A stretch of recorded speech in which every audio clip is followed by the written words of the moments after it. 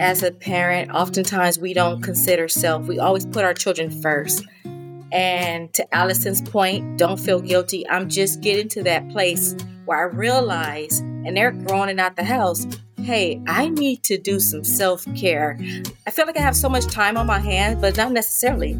It just goes to show that I've been spending so much time interacting and making sure that they were good and they're taking care of business and they're on top of things. And now that they're gone, I realize, hey, I need to talk to someone now.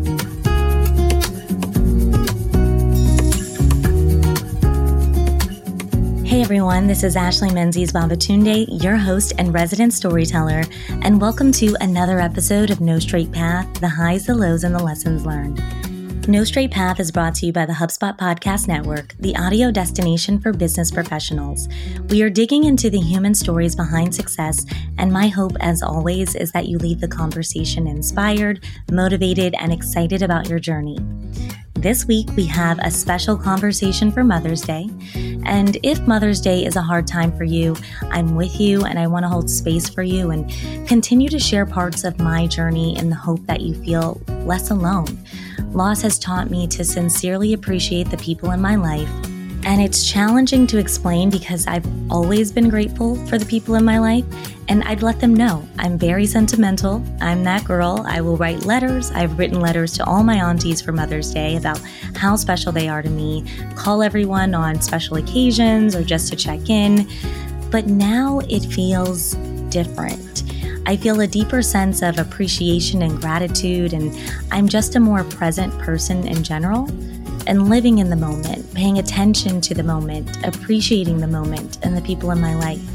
And so today, I am honoring my aunties.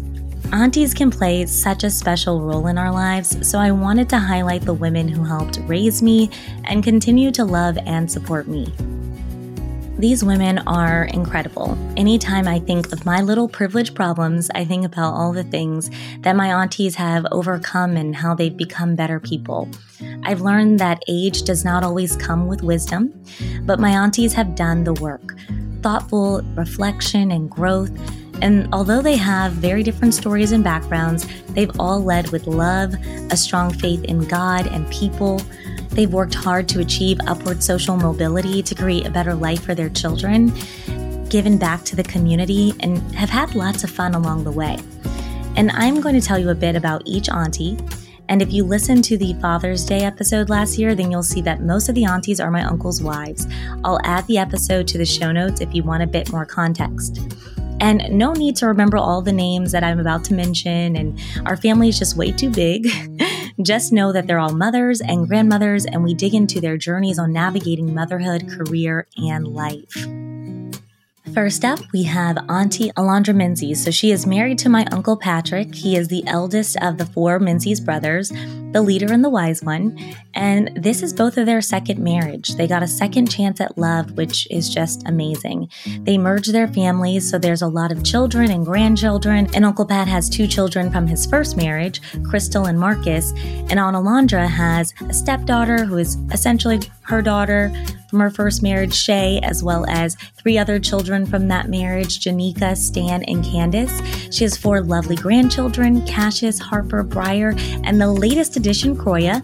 She was actually born last week, so Auntie Alondra is with her in Boston. She is performing all of her grandma duties and has sent lots of photos and is deeply in love. So we are super excited for her and the rest of the family.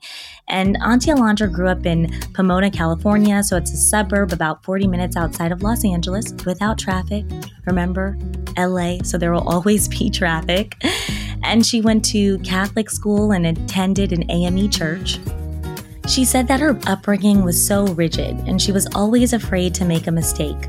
She made sure that she didn't pass on that fire and brimstone approach to life when raising her children. She got married young and had 4 kids by the age of 27. Although she had dreams of becoming an attorney, she found herself in an abusive marriage and had to make adjustments to provide for her family. So she did something that she thought she'd never do.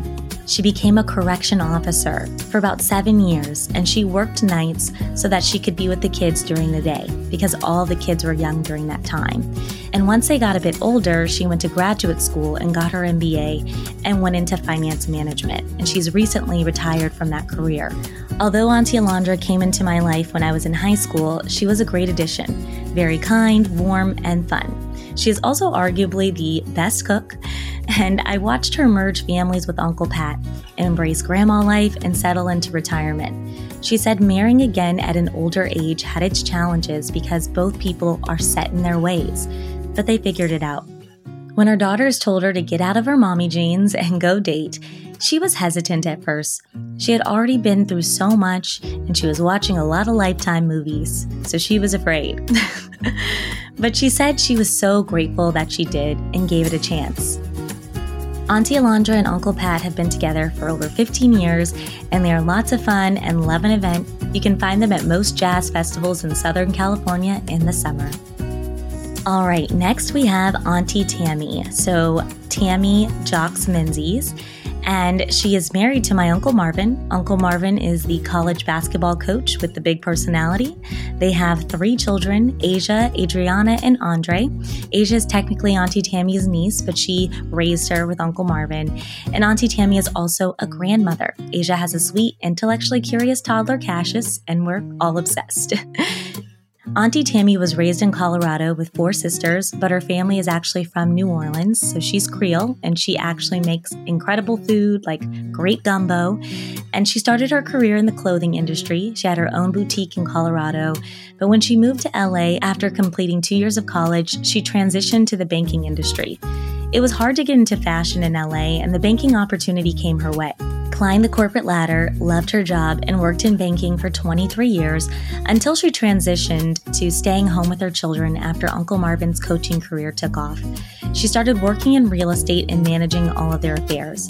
She often describes herself as a married single mother. The coach's wife life has a lot of perks, but it can be tough. Coaches work a lot and travel often. I watched Auntie Tammy raise 3 children, manage their real estate ventures, cook amazing meals, and wear the most beautiful, stylish clothes, while Uncle Marvin navigated a demanding coaching career. It's not easy, but they make it work, and I love it. Luckily, they're best friends, and they make the most of the time they spend together, which often involves traveling to a beautiful destination. We often joke that Auntie Tammy is the bougie rich auntie, because she is, and we love it. And when I learned that she had her own boutique, it all made sense. She can dress, and her closet is just aspirational. She's also brilliant, organized, kind, loud, and super fun. Next, we have Auntie Allison. So Allison Brown Menzies, and she is married to Uncle Eric, my dad's youngest brother. Uncle Eric is the one who likes to include a dad joke in every sentence. Yes, that is the one. He's also in law enforcement and passionate about real estate. They have 3 children, Erica, Sierra, and Justin, and although I'm an only child, we were pretty much raised as siblings. Auntie Allison grew up in the San Fernando Valley area outside of Los Angeles with 5 siblings. She was the overachiever in the family, so although she is one of the younger siblings and they would baby her in certain situations, they also looked up to her for leadership. She went to UC Berkeley and met Uncle Eric while she was in college. She had her eldest daughter, Erica, her last year of college, and she got her degree in social work and worked as a social worker for a few years after graduation. She worked with pregnant teens, and in her first year, she helped 7 of her teen mothers go to college. And although she was really proud of that work, she quickly realized that the emotional labor began to take a toll on her, and she knew that she had to pivot. She got an opportunity to work at a major healthcare company, and she's been there for 28 years, working in different facets of the medical claim operations sector. She climbed the corporate ladder, and now she is in senior management. Growing up, I watched Auntie Allison navigate raising 3 children while climbing the corporate ladder. When her career began to take off, she did her best to juggle all of the moving parts. She was fortunate to have my Uncle Eric's unwavering support. They took a truly equal approach to parenting, with Uncle Eric often picking up the slack because of his flexible schedule. They also use this same approach to being grandparents. Erica has a sweet, sometimes sour, and hilarious toddler, Kinsley, my goddaughter. She is my heart. If you follow me on social media, you have seen her, you know. I'm actually going to go visit her for Mother's Day, so I'm very excited about that. And I would describe Auntie Allison as wise with a more laid-back and warm demeanor. She gives the best advice, and she can win any rap battle to a song that came out in the 80s or 90s. It's actually very impressive, especially because that is not my strength, lyrics. And she likes a nice bag, candle, manicure, and spa day. Auntie Allison and Uncle Eric also love a fun date night, which often involves a concert for one of their favorite artists. And finally, we have the youngest. We have Auntie Toya. She is my mom's youngest sister. Because my mom was 16 years older than her, my mom also played a strong mother figure role in her life. They had another sister, Auntie Kenya, and she was a free spirit.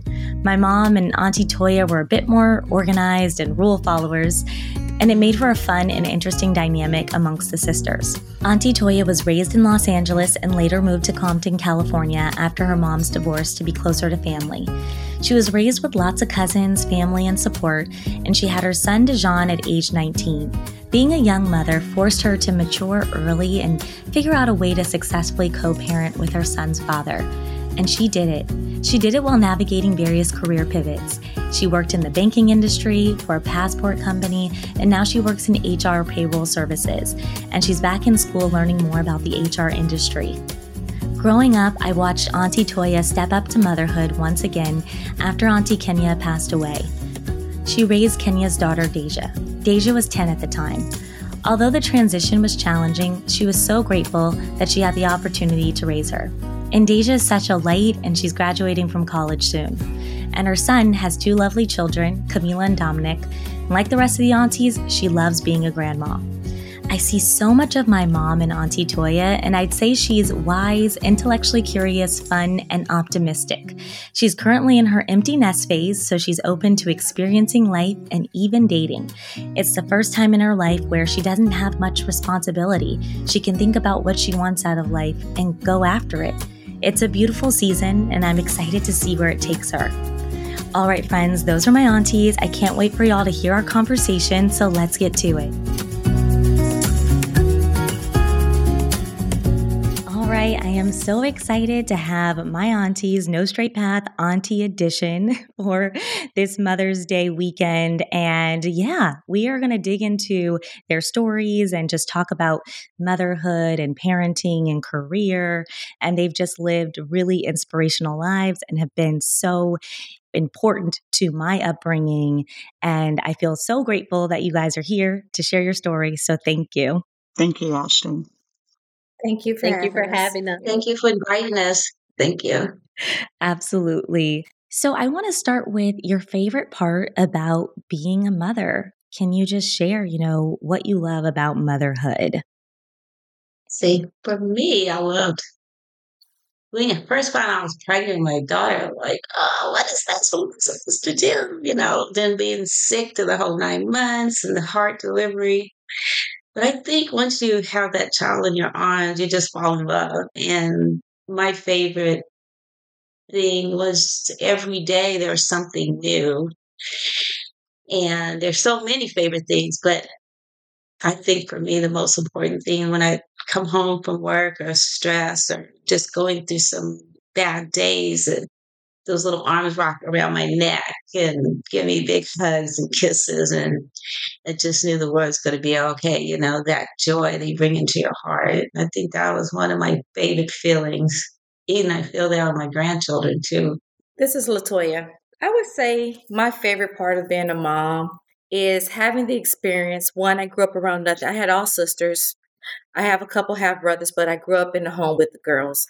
So having a son, it kind of helped me to adjust and to adapt to learning the opposite sex. One, potty training is not the same with the young boys it is with the girl. I learned that the hard way, but yet I learned it.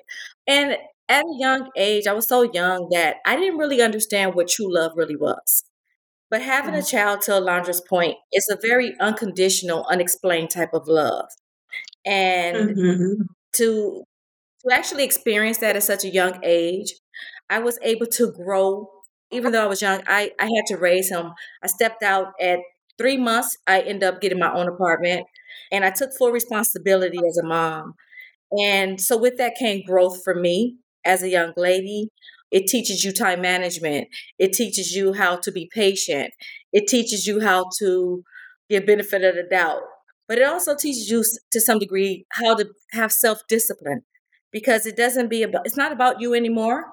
Now you're sharing your world with someone else. So my decisions affect this other life. It was also fun. You have fun times.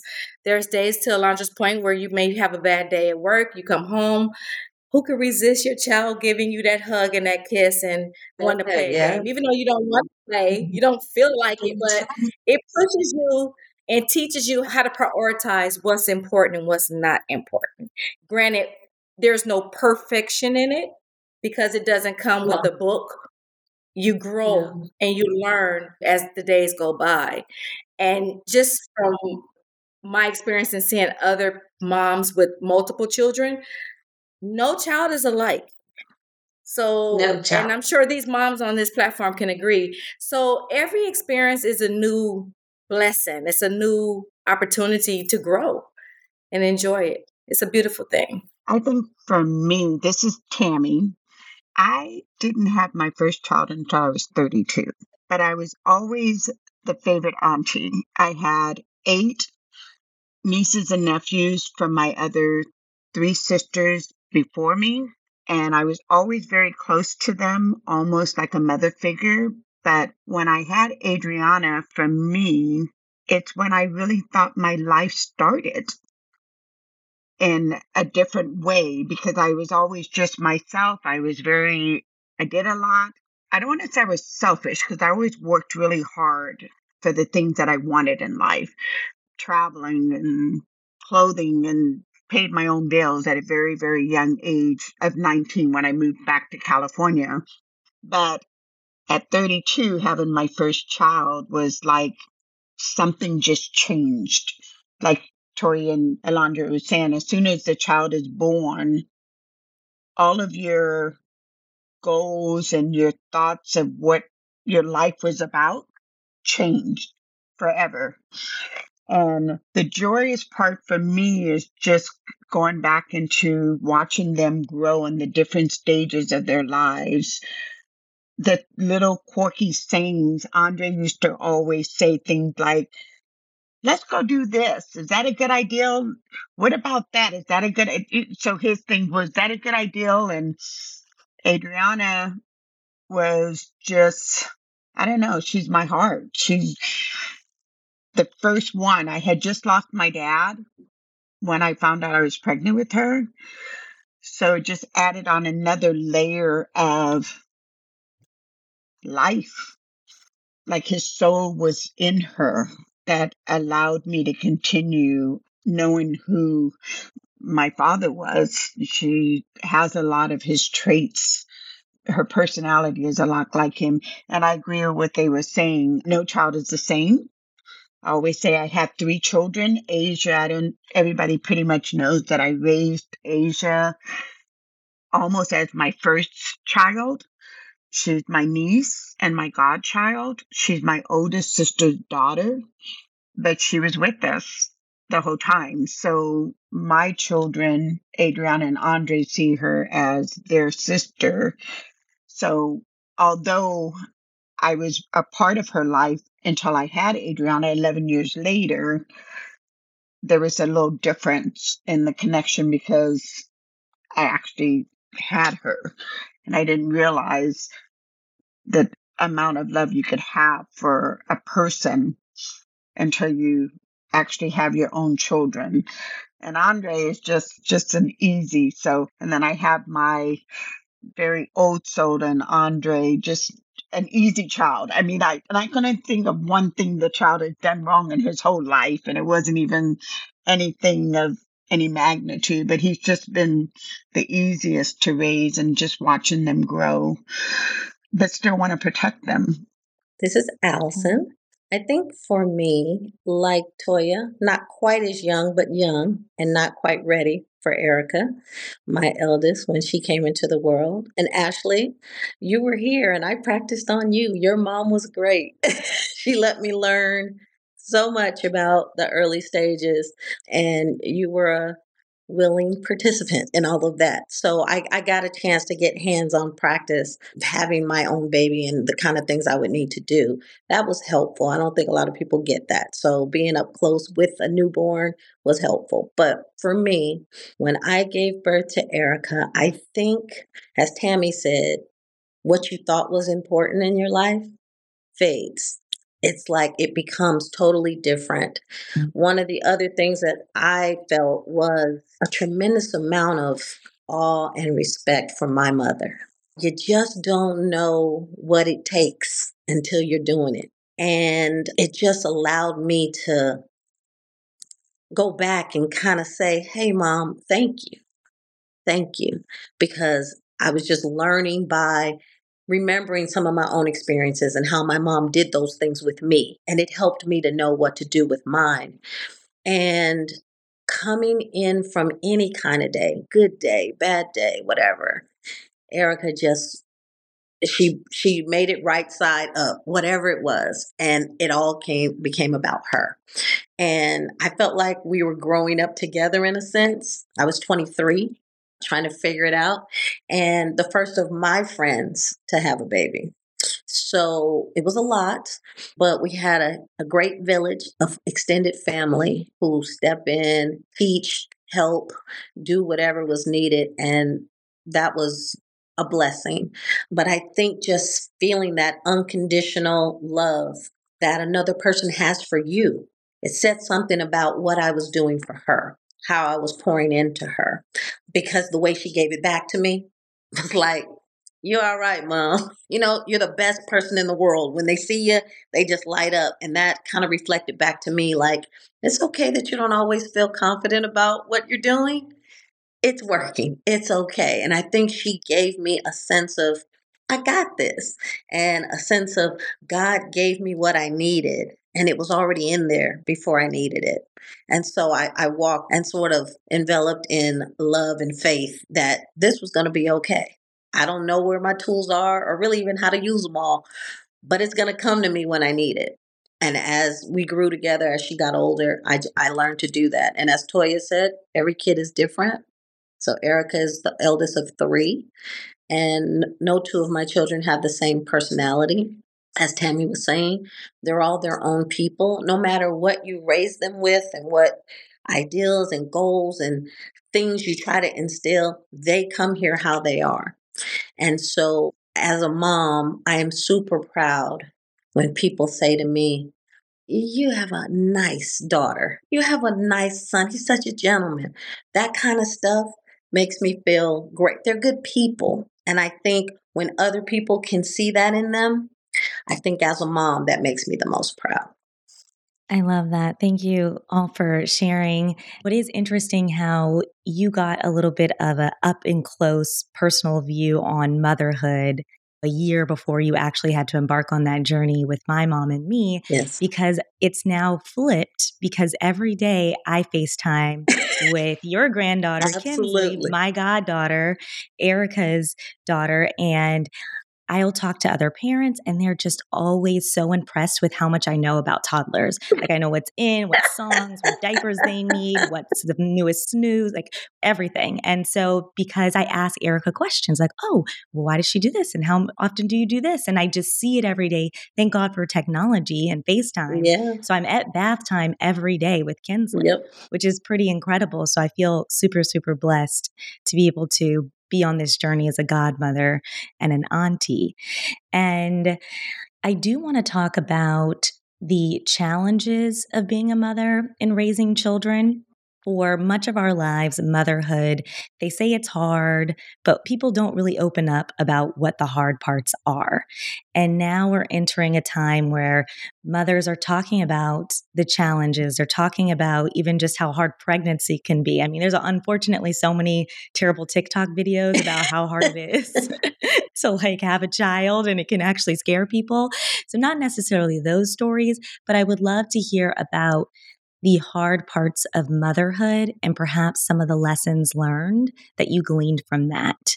I have a story with that. This is Allison. When Sierra was about 6, first grade, I was backing out of the driveway, taking the kids to school as I did every morning. And as I'm backing out of the driveway, Sierra says, "Mommy, can you volunteer in my class today?" And I said, "Mommy will volunteer in your class, but we have to make plans for that. I can't go today because I have to go to work today, but I'll talk to your teacher and make a plan." She says, "Okay." And then we drive down the street. She goes, "When I grow up, I'm never going to get a job because I want to be able to go to my kid's classroom." And when I say I did everything I could not to start bawling and crying right at that moment, because I was thinking that kids don't understand why you're not there. They understand time, and that's it. So in her 6-year-old mind, it was like, well, other mommies are there, and why can't you? And it broke my heart. So I made a point to schedule time for her classroom and her dad too, because we were trying to make sure that she knew and understood what we were doing, and our absence didn't mean because we didn't want to be there. And it made me feel like I needed to be a lot more intentional to do things in a way that her 6-year-old mind could understand and receive as showing up. So, like I scheduled anything else, I scheduled the time in her classroom. And I made sure that I went consistently because I can't do it every day like some of the moms. But it did make me feel bad that it translated to her as though my job was my priority and not her. So that was tough. That's tough for working moms because we know why we're doing it, but kids are at an age and a stage throughout that they don't always get it. I'm happy to say they come back around. They do grow up and mature to a place where they get it. But when they're young, I would just say that the working mom, we have to work more at home when they're young, whatever that is, their activities, their homework, dinner, bath time, whatever. It needs to be consistent.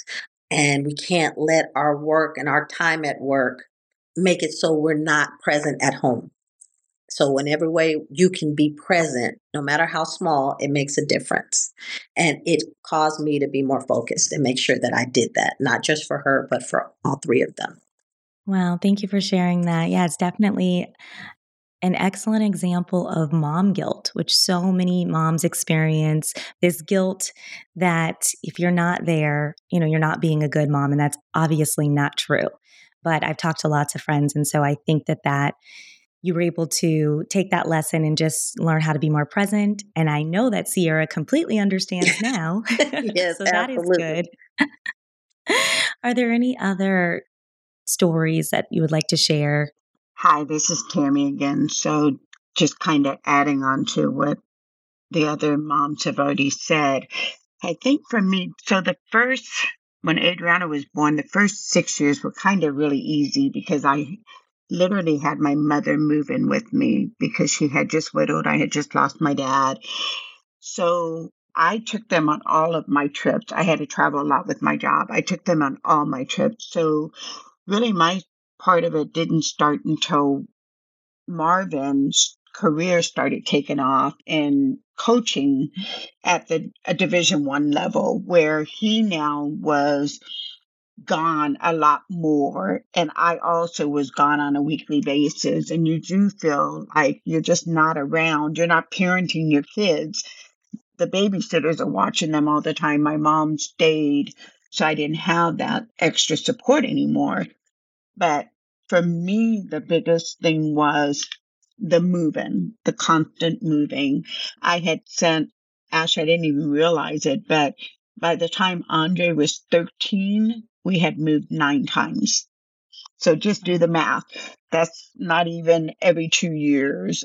So we were constantly moving. We had moved 5 times in 7 years at the beginning. That's when Marvin and I decided that working at the bank or my career was no longer the priority, even though technically at that time I was making more than he was. But his career was starting to grow and he was getting more and better opportunities, but it wasn't worth not having a parent and being at home with the children and just being there. Asia at that time was close to being a teenager, so that helped out a lot, but just constantly moving them every year, every 2 years, and not really forming any roots for them and not knowing. I think Ashley, I had shared this with you a while back.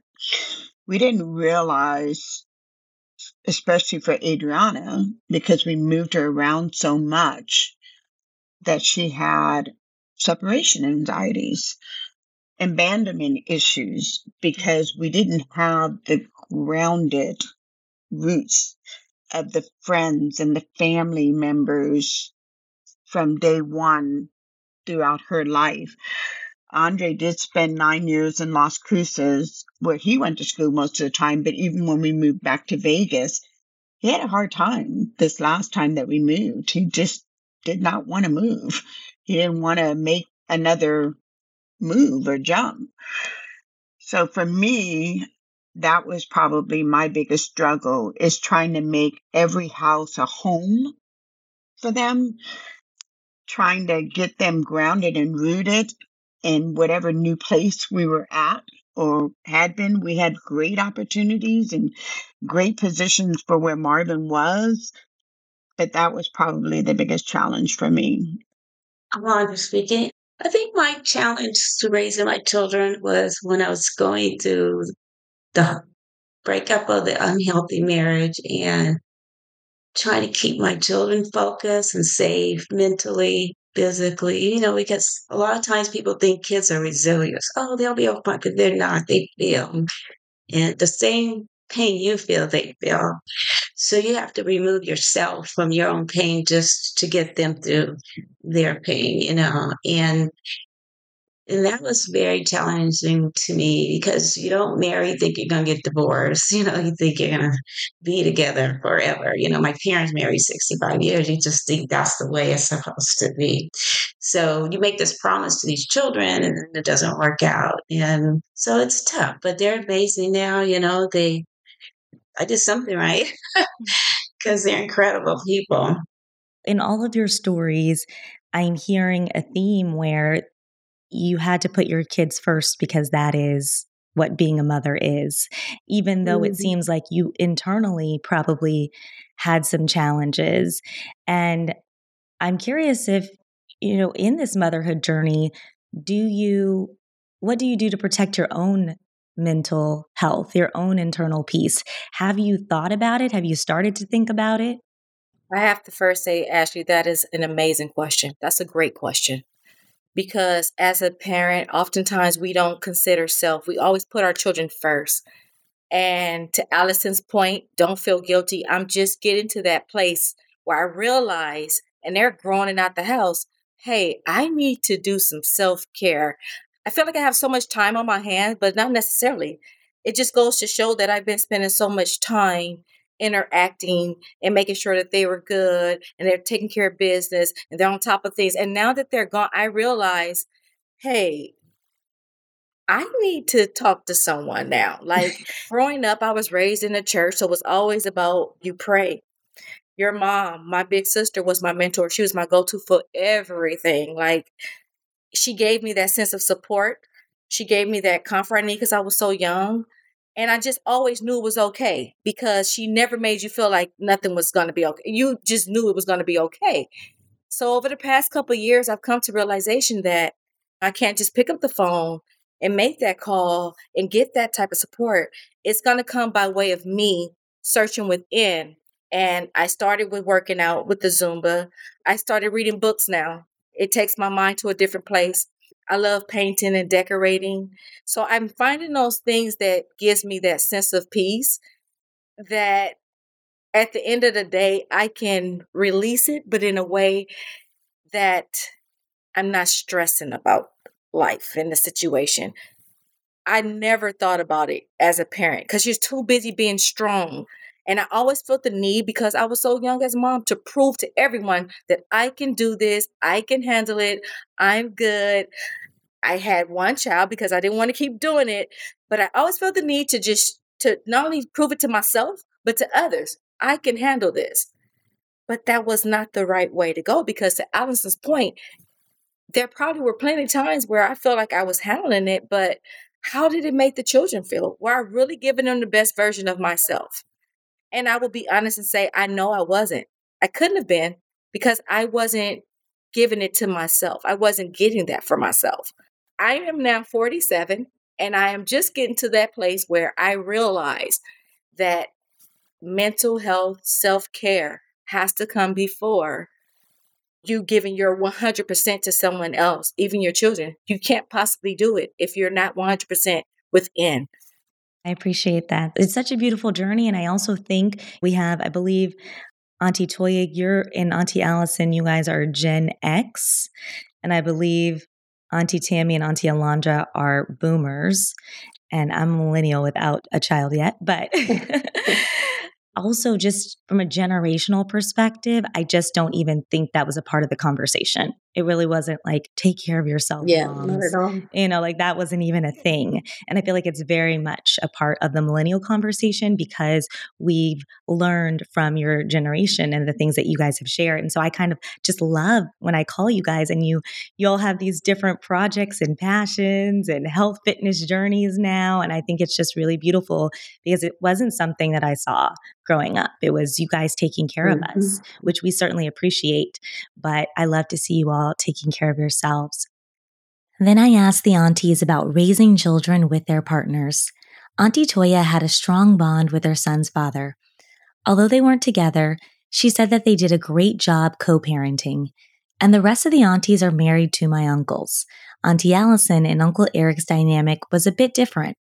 Although I was raised with a more traditional upbringing, my dad worked and my mom stayed at home, I learned that there were different ways to raise children at an early age. And that was because of Auntie Allison's dynamic with Uncle Eric. She shared her reflections about raising children. He was a hands-on partner in everything we did. And I know with my friends and coworkers and conversation, it was not the norm. I'm thankful to Edgar for his example, for Eula for raising the son she raised, because as a dad, there is none better. And I think when we were young, I don't care if we were tag teaming, I got bath or he has bath and I have homework, or he's ironing and I'm making lunches, or whatever we did in our daily routine, we did it as a team. I dropped off, he picked up. It was not something we had to really discuss and talk about other than if a schedule changed. So knowing that I could work, your mom, Belinda, did so much of the heavy lift in the middle as far as taking kids to school and picking them up, and I could just pick them up from her, and it just made all things possible. But as a partner day to day, Eric washed hair. He went to brownies and Girl Scouts. He didn't just go to the basketball games. He did anything and everything without question. He got motion sickness, so helping out on the field trips, he couldn't take the bus. He drove his car. He followed the bus. It didn't matter how he had to do it. He was committed. And I made sure to appreciate his efforts. And I would tell people that when you're in your grind and you're raising kids, remember you're a team first. And remember that in whatever way your partner supports that mission, don't forget to say thank you. I appreciate you. I love that. Thank you for sharing that. It was interesting when I did this talk a year ago with the fathers and the uncles, and that's what we were talking about, how we got to see a different display of marriage that was a little bit less traditional, because most of the uncles, including my dad, worked a lot of hours and didn't do a lot of those things. They'd come to the sports games and they'd be at the dance recitals. They were present. They were there, but my dad never knew, oh my gosh, I was like in a hot mess when he tried to do my hair one time. He did not learn it. Like he couldn't do, my mom left me with him the first, maybe 6 months. She had to go up to the store just for an hour. He overfed me milk and I was throwing up. for like they did not have those skills, but Uncle Eric, I remember growing up, did. And so, and then we saw you go and work and climb this corporate ladder. And so we saw a different framework for marriage, which was really nice. And so thank you for sharing that. If you have any advice, I think we've gone over it, but if there's any other lingering advice for millennial mothers, or, it doesn't have to be specifically millennial, but the younger generation that's usually the audience here that you could share, let me know. Love to hear it. I think that this generation of women, I just admire the choices that you have. The rules aren't as strict as it was when we were growing up, having children. You're pregnant to get married, you stay married. You guys can decide when you want to be a mother now. If you want to be a mother at 26, you can do that. If you want to be a mother at 35, you can do that at 40, et cetera, et cetera. But there's no stigma anymore. It's like the clock is running out. There's no clock anymore. You do it when you make your own choice. And I think that's awesome that you can do that nowadays. You guys have a voice and you guys don't back down from using it. And I think that's awesome. I think I was born in the wrong generation.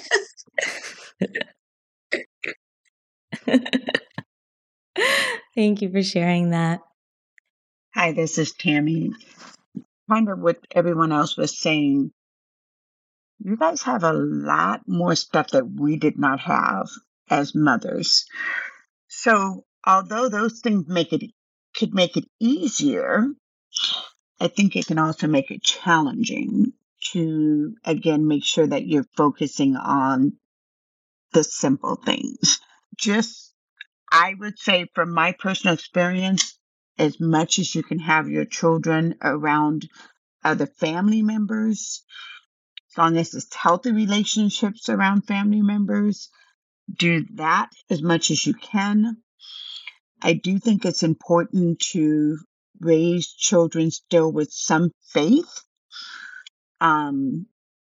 because at the end of the day, faith will get you through a lot of things, especially the way the world is changing so much, and the social media and all those other things that we didn't have when we were raising children. I think that can make it harder. So you have to make sure that you're always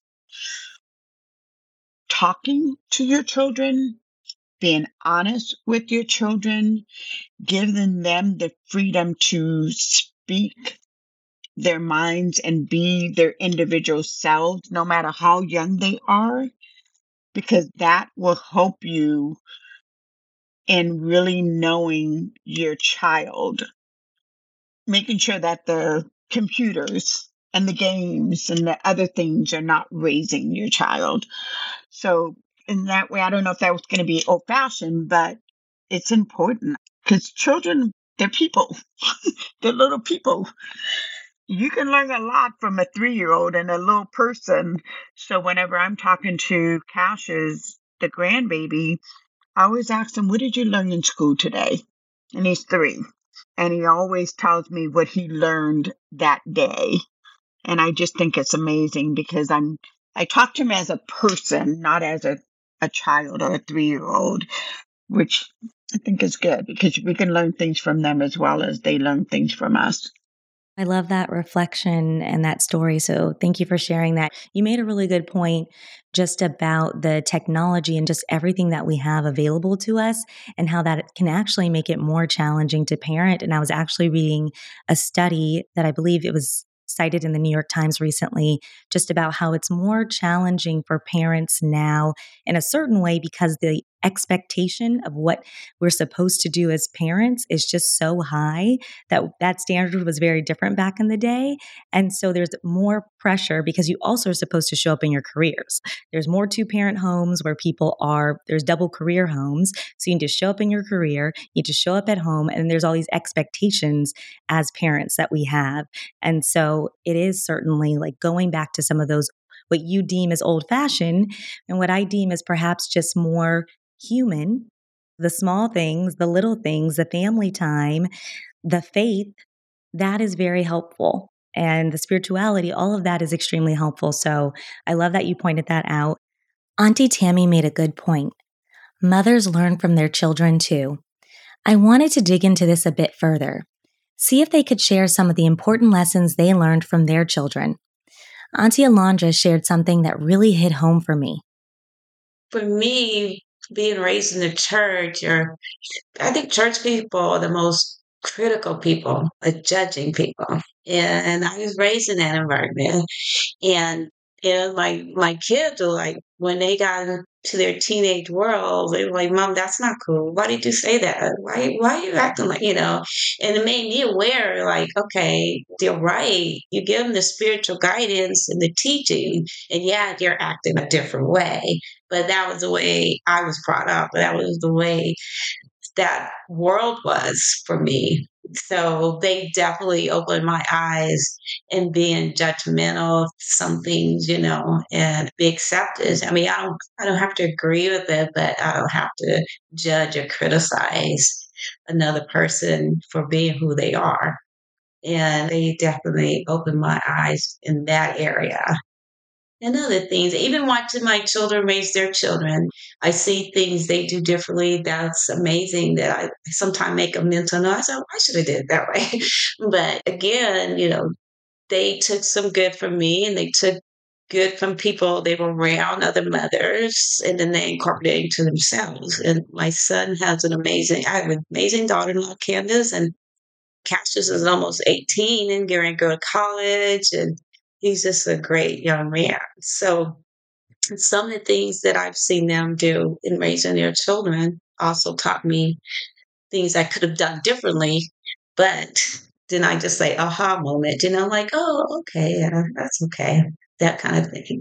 No, thank you for sharing that and bringing that up because that actually is reflective of my own journey with my mom. And we had some really challenging, difficult conversations, but I always felt comfortable talking to her about it, which made me feel good. And I felt, I remember having that conversation about LGBTQ rights and trying to get her to Mhm. understand and her finally getting it, or just even the respect and understanding for different religions and different faiths and different walks of life. Like we had a lot of those Mhm. conversations when I was in college because that's when I was, Mhm.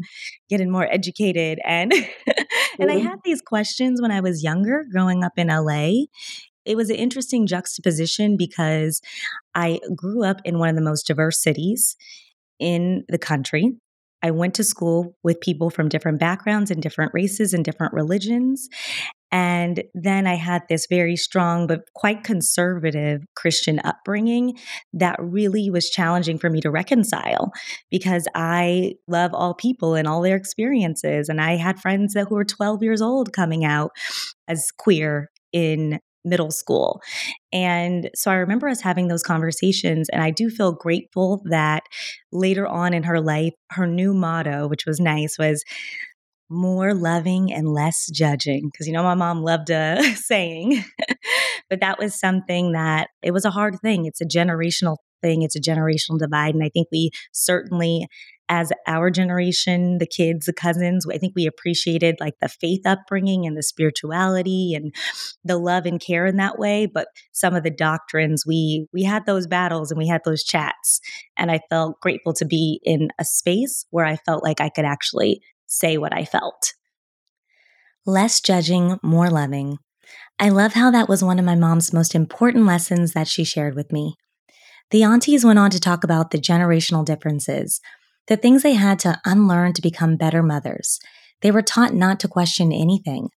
They had to listen to whatever their parents said and stay out of grown folks' business. They decided to take a different approach, and I am truly grateful, and so are my cousins. And although we were having this deep, rich conversation, I wanted to lighten things up a bit. I asked them to share some of the funniest moments they experienced as mothers. There were several, but Aunt Toya's story about her son really stood out.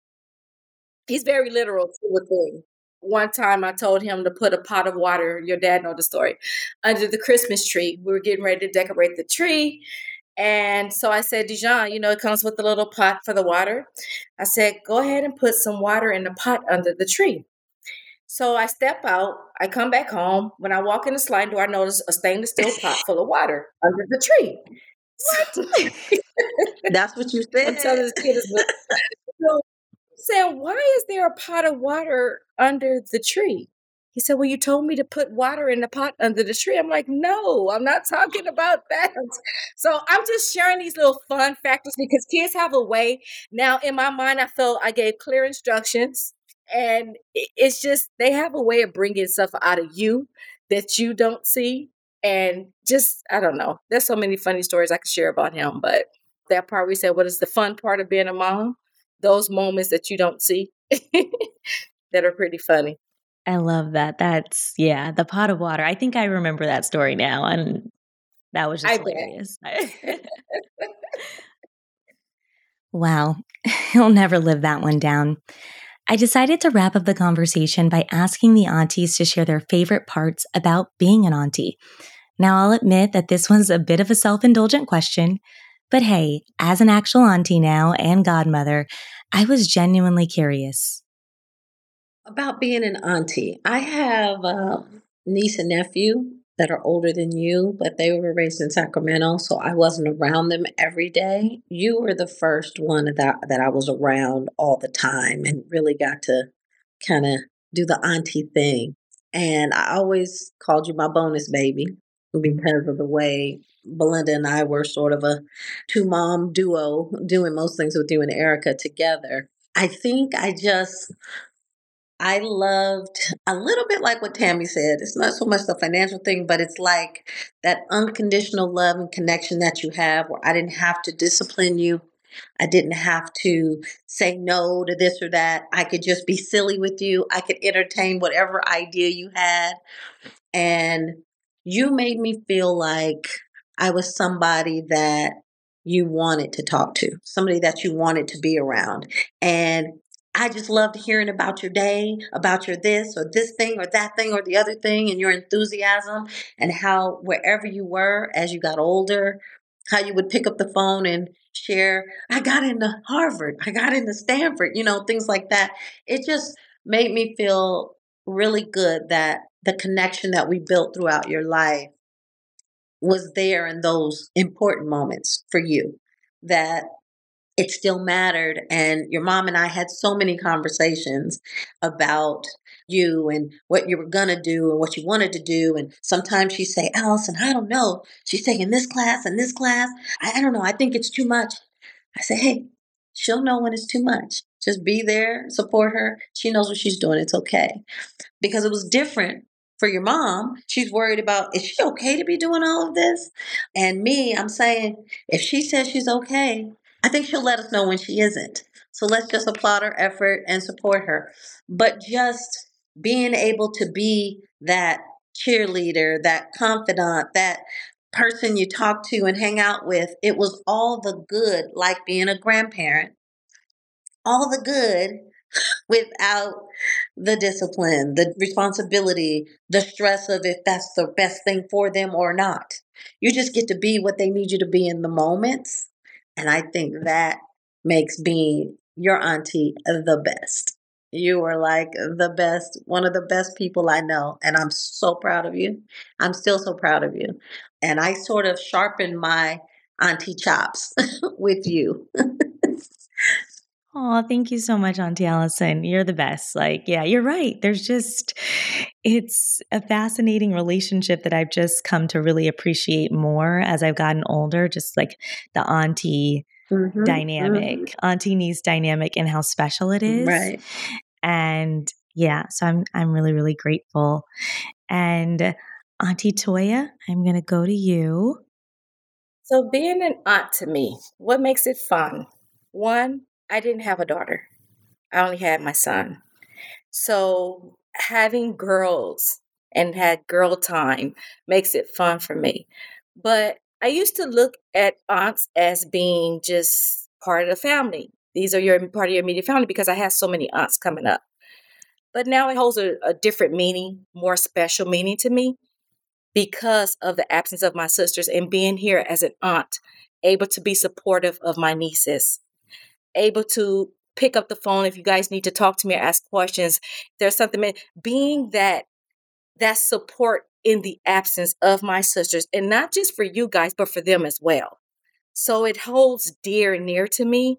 I don't see it as, oh, these are just my nieces. I look at you, it's kind of like It's kind of like, I can't explain it, but it's more of, I look at myself and put myself in a position as, okay, what would Kenya do? What will Lynn do? I'm here to do and carry on their legacy, their assignment with their daughters. So I nurture you guys in that same way. I will be there for you in that same way. So it makes it fun because you guys are young, so you can keep me younger. You're teaching me how to log on to these Zooms when I don't know how to get here. But no, in all honesty, I'm proud of every last one of you. You know, life deals us cards that we can't necessarily, we don't understand. We don't sign up for it. It just happens. And so we have to learn how to adjust and go with the flow. And to Allison's point, I am proud of you as well. Everything that you've set out to do, you strive for and you succeeded at it. And it makes, as an aunt, and they can say the same, it makes you proud to brag about your nieces or your nephews when they're doing well. It's a reflection on not only your sibling, but it's a reflection on the child themselves. So it's very special to me. Like last weekend, we got to spend some time together. That felt great because now we can have different type of conversations. And I learn from you guys. I do. So not only is it fun, it's rewarding. And I thank God for it, even though it wouldn't have been the choices I've made for my life. But God is in control and he's been doing an amazing job. And he's given me the strength. He's giving you guys the strength. And I just love being here and being able to be that support system as an aunt. Thank you for listening to another episode of No Straight Path, the highs, the lows, and the lessons learned. Remember to share the podcast with friends and family. And my hope is that these stories help you navigate your No Straight Path journey. If this content is adding value to your life, and I hope it is, please take a few minutes out of your day to rate the show and write a review. You can click the link in the show notes to write a review. It helps other listeners find the show, and I just really appreciate it. Have a lovely week, embrace the journey, and remember, you're not alone.